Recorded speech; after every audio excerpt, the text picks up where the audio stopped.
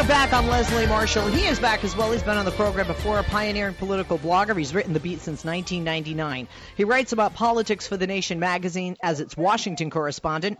He is a contributing writer for The Progressive and In These Times and the associate editor of the Capital Times, the daily newspaper in Madison, Wisconsin. His articles have appeared in the New York Times, Chicago Tribune, and dozens of other newspapers. More than a pleasure to have back Mr. John Nichols joining us live from the RNC in Cleveland. Hey, John. Hey, John, how you doing? Hey, John, how does it feel to be a blue guy in a red sea? It feels very hot. It's 99 degrees here. Oh, I'm in L.A. I got you beat. No, you don't understand. But you have the humidity. I don't have the humidity. It is the humidity. There's a lake here, and so it's like this really trippy thing. It's like, unimaginably hot, and then you have people like getting up giving speeches about Lucifer and stuff. It's a bad combination. Well, okay, let's talk about Lucifer, a.k.a. Ted Cruz. Some people would say he reopened the wounds of the Republicans. First of all, John, historically, there haven't been boos since Barry Goldwater and Rockefeller were standing up there in the 60s, right? Well, not too many. The Ron Paul people always got a little upset, but there weren't that many of them. And, look, here's the bottom line. There were boos, but they were boos for a guy who wasn't supporting the nominee. And so, kind of on balance, that works for the convention. And I know this is an amazing thing because it's hard to feel sympathy for either of them, but I actually believe that in a weird kind of way, Ted Cruz made at least some people feel a measure of sympathy for Donald Trump. Like it was sort of a good thing for Donald Trump. And yes, he exposed some divisions in the party, but is it really a bad thing to be opposed by the guy who shut down the Senate? I mean, seriously, I just don't think Ted Cruz is that. Well, I don't know. Wait a minute. Guy who shuts down Senate, guy who wants to build a wall around our country and piss off our entire international alliance and get out of NATO. Oh, I don't know, but I'm a Democrat. I'm not making a case here, Leslie. I'm not telling you to like one of these guys. I'm just saying that we have this, there's this huge reaction to what Ted Cruz said. And it was notable, that he didn't endorse. Of course, that's significant, and Cruz is playing it for everything it's worth. He's having people understand when he says vote with your conscience. Paul Ryan has said that. Paul Ryan hasn't mentioned Trump's name for the most part. What does Ted Cruz mean? He says everybody go out and vote. Is he okay, I want your crystal ball now. I want you to get, or whatever it is that gets you into the mind of Ted Cruz, gets you into the mind of Ted Cruz, and what he meant by that. Is he saying A, vote for Hillary? Is he saying B, vote for Gary Johnson? Is he saying C, write me in? Or is he saying vote for Trump without saying Trump? Well, that is a superb question. And I believe it is all of the above except for vote for Hillary. Okay, so vote your conscience means vote for Trump. If you don't like Trump, don't vote for Trump. Don't forget you can write me in, but get out and vote, even if you give it to Gary Johnson, because that'll hurt Hillary. Right, and I think that is probably about where he's at. But I really think there's another translation altogether, and this is the translation. It is, Ted Cruz, remain significant. Vote for me to remain somebody that people pay attention to. And that means that from now until November, there will be some discussion about, might Ted Cruz endorse Donald Trump, or might he endorse Gary Johnson, do something like that? He's got a little bit of traction that he wouldn't otherwise have. And I don't want to seem cynical here, Leslie. I'm just Mary Sunshine, not cynical at all. But I think that the number one thing that Ted Cruz was doing up there was not a statement of conscience. It wasn't some sort of, profiling courage. I think it was one of the most absolutely determined, ambitious politicians in modern American history, making sure that he remained in the public eye, that he got talked about by Republicans, and knowing that even though he's on the outs with Trump now, he could do a dramatic reconciliation with Trump a week from now or a month from now and get another round of publicity. I think that's exactly what happened last night. Today's theme is Make America One Again. Have the Republicans been successful? Has Trump been successful? Has this convention been successful in uniting the Republicans and making that party one again before they even go on to think that they can do that with our nation with Donald Trump at the helm as president? It's a very good question. I think that they've done better than I expected in some ways. Okay, talk to us about that, because from where I'm sitting, it didn't look that way. So how did they do better than you expected? I genuinely thought that there'd be a steady kind of real division on the floor. The truth of it is there's a couple of delegations that are very, very resistant to Trump. Alaska, Utah. But by and large, the delegations that are very resistant to Trump, if you added all their electoral votes together, you might get to 7, right?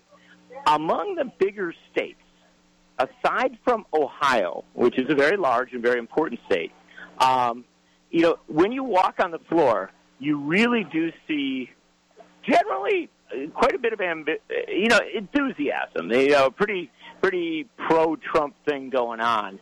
And so I think he has had a little bit of progress here in bringing the party together. However, Leslie, it's been at a great expense, and that's the important thing to understand. This party can be united around one theme and one theme above all others, and that is absolutely scorchingly hating Hillary Clinton.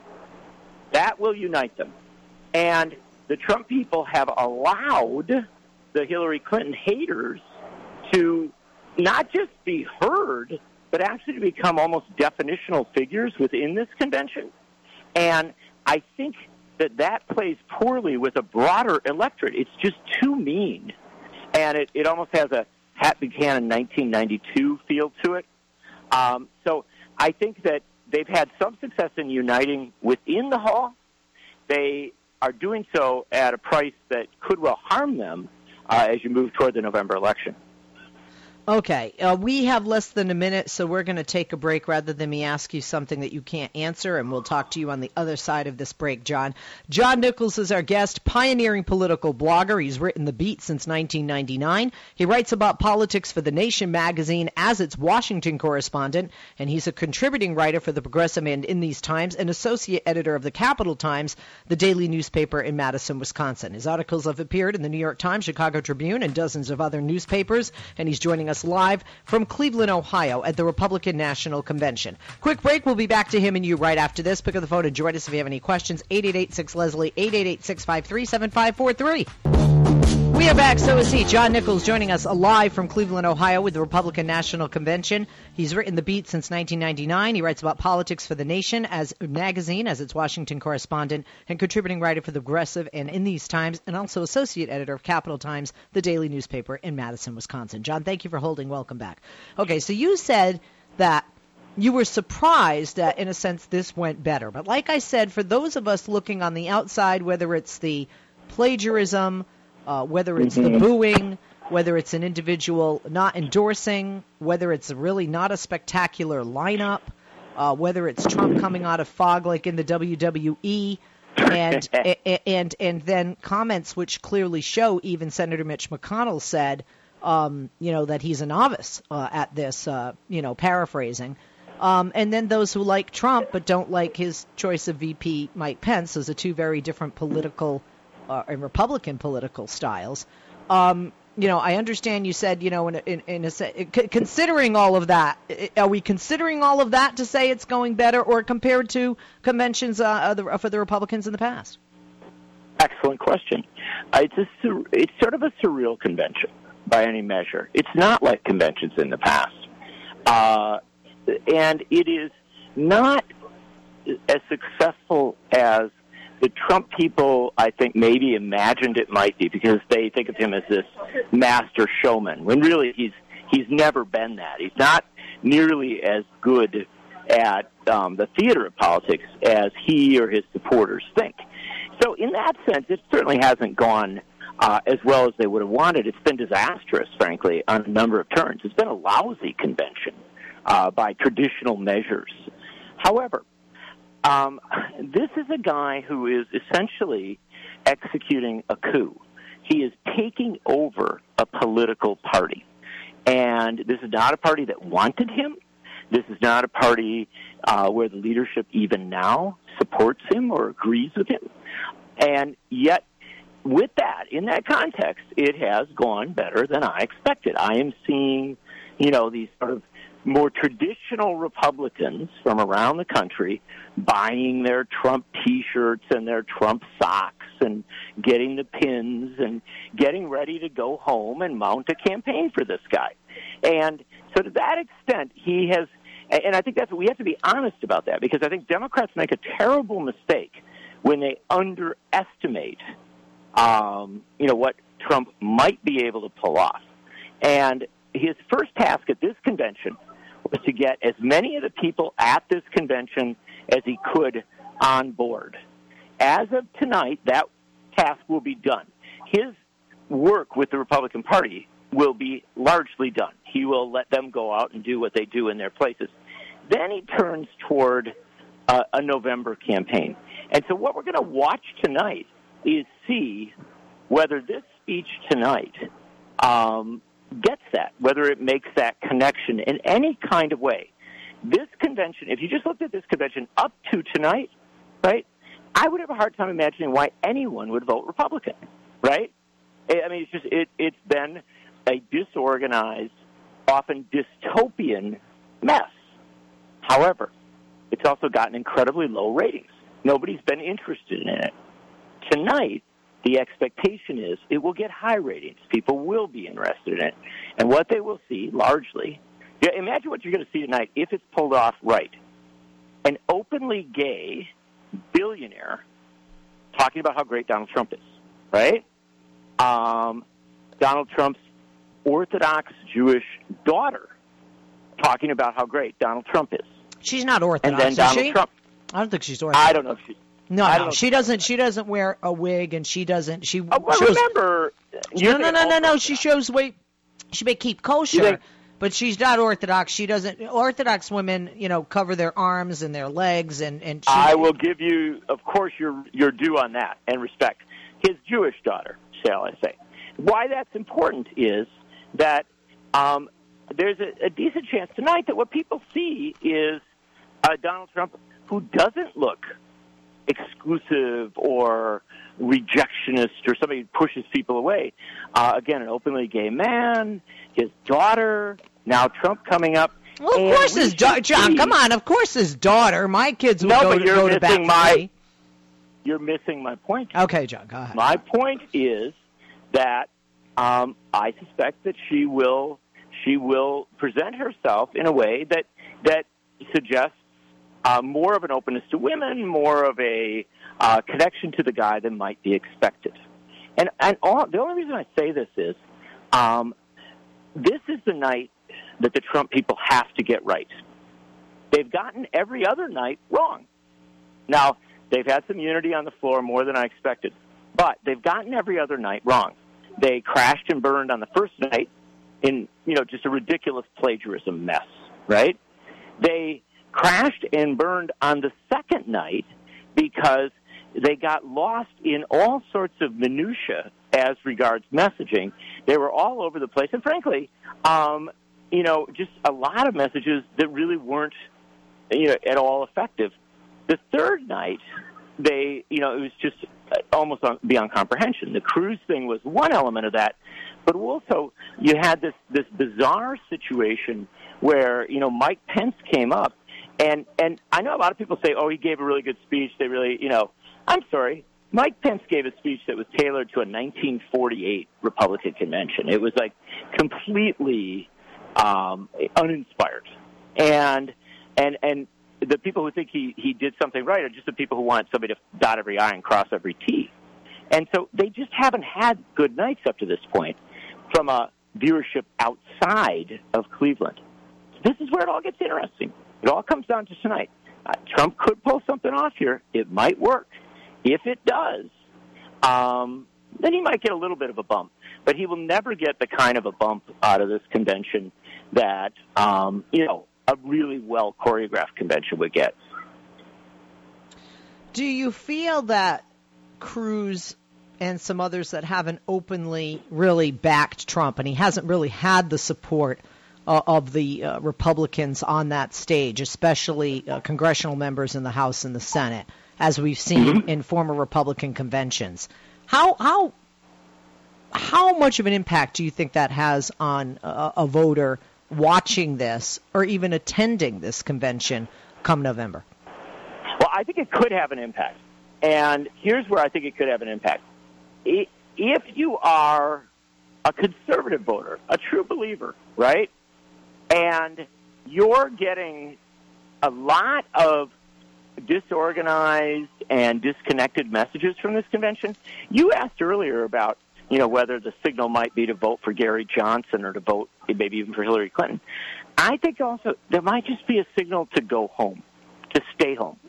And that's a very dangerous thing for Trump. This is an incredibly divided country, painfully divided in a lot of ways.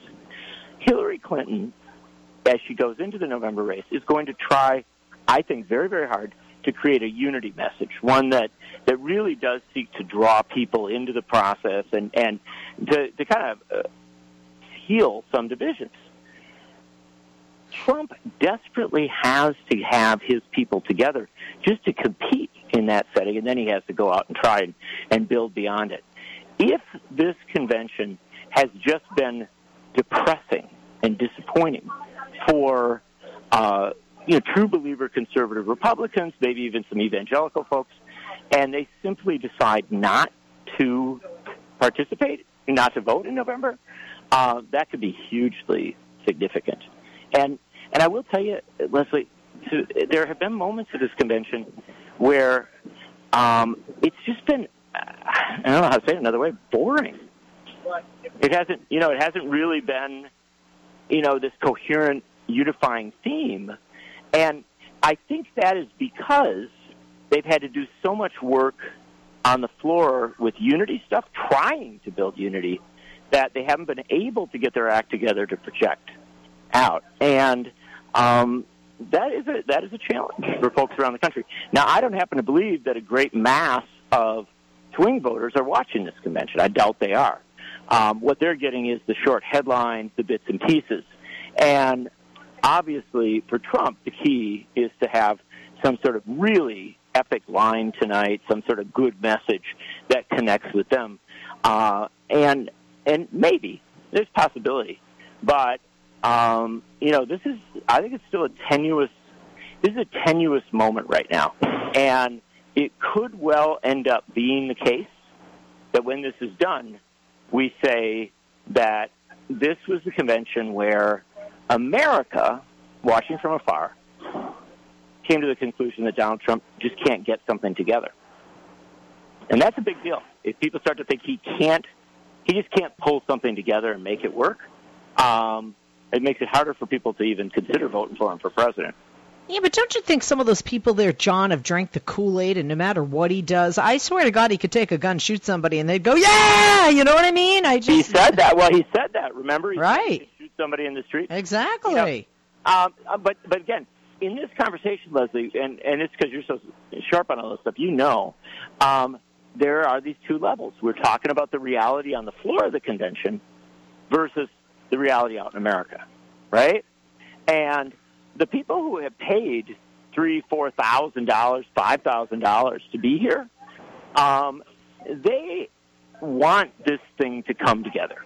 There's a handful of folks who would like to keep fighting, but by and large, the people who are here want to achieve some sort of unity and, move out of here in the direction of, electing somebody to the presidency. That's their goal. That's what they're about. But people beyond this convention, that separate reality, they don't have that level of investment.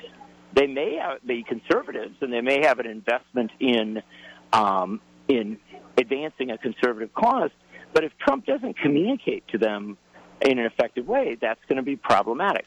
The one thing that this convention has given the kind of hardcore conservatives and the evangelicals, which ought not be underestimated, it is significant, is a platform that is rigidly conservative on social issues. I mean, way, way more conservative than anything in modern times. And that will certainly be somewhat effective in mobilizing the evangelical voters, as will the Pence nomination. However, again, it is so far right. The platform is so extreme, and Pence himself has gone to such extremes that to the extent that Republicans communicate that, again, I think they push away a significant portion of swing voters. So this tightrope walk is a hard one, and that's why I think we'll all watch Trump tonight to see, whether he can pull any of this off. This convention hasn't mattered all that much up to this point. It's been disorganized. It's had nights that fell apart. It hasn't delivered any, core message to the great mass of Americans. But tonight's the night where everybody will be watching, and Trump's got his opportunity. This is the most, I'll tell you this, Leslie, this is by 1,000 miles the most important speech of his life, and probably the most important speech of his campaign. And so, from now through November. So the pressure is big on him, and we've rarely, as much as we've watched Donald Trump, we've rarely seen him in this kind of pressure position. Most of his rallies are just, kind of stream of consciousness, not particularly focused events. His debate performance is similar. And so he's really under a lot of pressure tonight. And I don't know how he takes pressure. We'll see how he does. Let's talk about what the Democrats, just again, get that crystal ball out, John, sorry, will look like, do you think, in terms and comparison with the Republican National Convention? And I say that because it seems historically Democrats are really good at these things and really good at organization, and they've got a lot of Hollywood celebs and rockers to choose from. Yeah.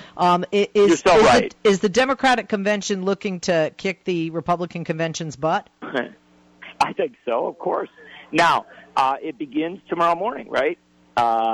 Because tomorrow we assume we're going to see Hillary Clinton's vice presidential pick. The vice presidential pick is really, really important, both for party unity and for the broader message of the campaign. If she picks somebody that gets people excited, especially if she picks somebody who gets, some of the wavering, going to vote for her, but maybe not that excited Sanders folks on board, that could be a very, very big deal. There's some dissension within the Democratic Party. There are Sanders folks who are not as enthusiastic about Hillary Clinton as Hillary Clinton would like them to be. She's done a lot in the last couple of weeks to try and reach out to them. Anybody who saw her statement to Netroots Nation saw the Hillary Clinton giving a genuinely progressive address. Really, really doing a lot of outreach there. And so as we watch that, the only question of, in my view, in any sense, on the Democratic Convention is, can she take a few steps that really do unify, those streams within the convention who might be a little bit not on board, or disappointed her. If she does that, and if the Democrats do that, yes, they historically know how to put together a convention, and honestly, Leslie, the Republicans do too. The problem that the Republicans have at this convention is not an inability to put a convention together and to have it be entertaining and epic and feel good. The problem they have is that Donald Trump, doesn't work well with other people. And so as a result, most of this convention has been about trying to reconcile with and deal with Donald Trump. Even to give you an example, the very sad thing I think that happened to Melania Trump. She had a speech that was written for her that by all accounts would have been a fine speech and would have worked very well. but if the reports are right, she put it aside, and they went off on another track and ended up with this plagiarism mess. The plagiarism mess isn't going to be remembered for that long, and people, frankly, aren't going to blame Melania Trump that much. That's not that big a deal. But the problem is, you don't remember anything else about Monday night. They have 4 nights in front of the American people, and, because of a lack of discipline on the part of the Trump people, they ended up with, nothing, or a net negative. The Democrats, I don't think, are going to have that kind of problem. And, remember, Bernie Sanders, who fought a hard race, he's going to be addressing this convention, and we already know that unlike Ted Cruz, Bernie Sanders will speak in, I think, very supportive and ardent terms about the importance of electing Hillary Clinton. Thank you, John. Awesome, as always. And that's why we keep having him come back live from Cleveland at the Republican National Convention. John Nichols, he's written The Beat since 1999, The Nation magazine's Washington correspondent, writes politics, obviously, for that. Contributing writer for The Progressive and In These Times, and associate editor of the Capital Times, the daily newspaper in Madison, Wisconsin. Follow him on Twitter at Nichols Uprising, Nichols. Follow The Nation at The Nation and check out their website, thenation.com.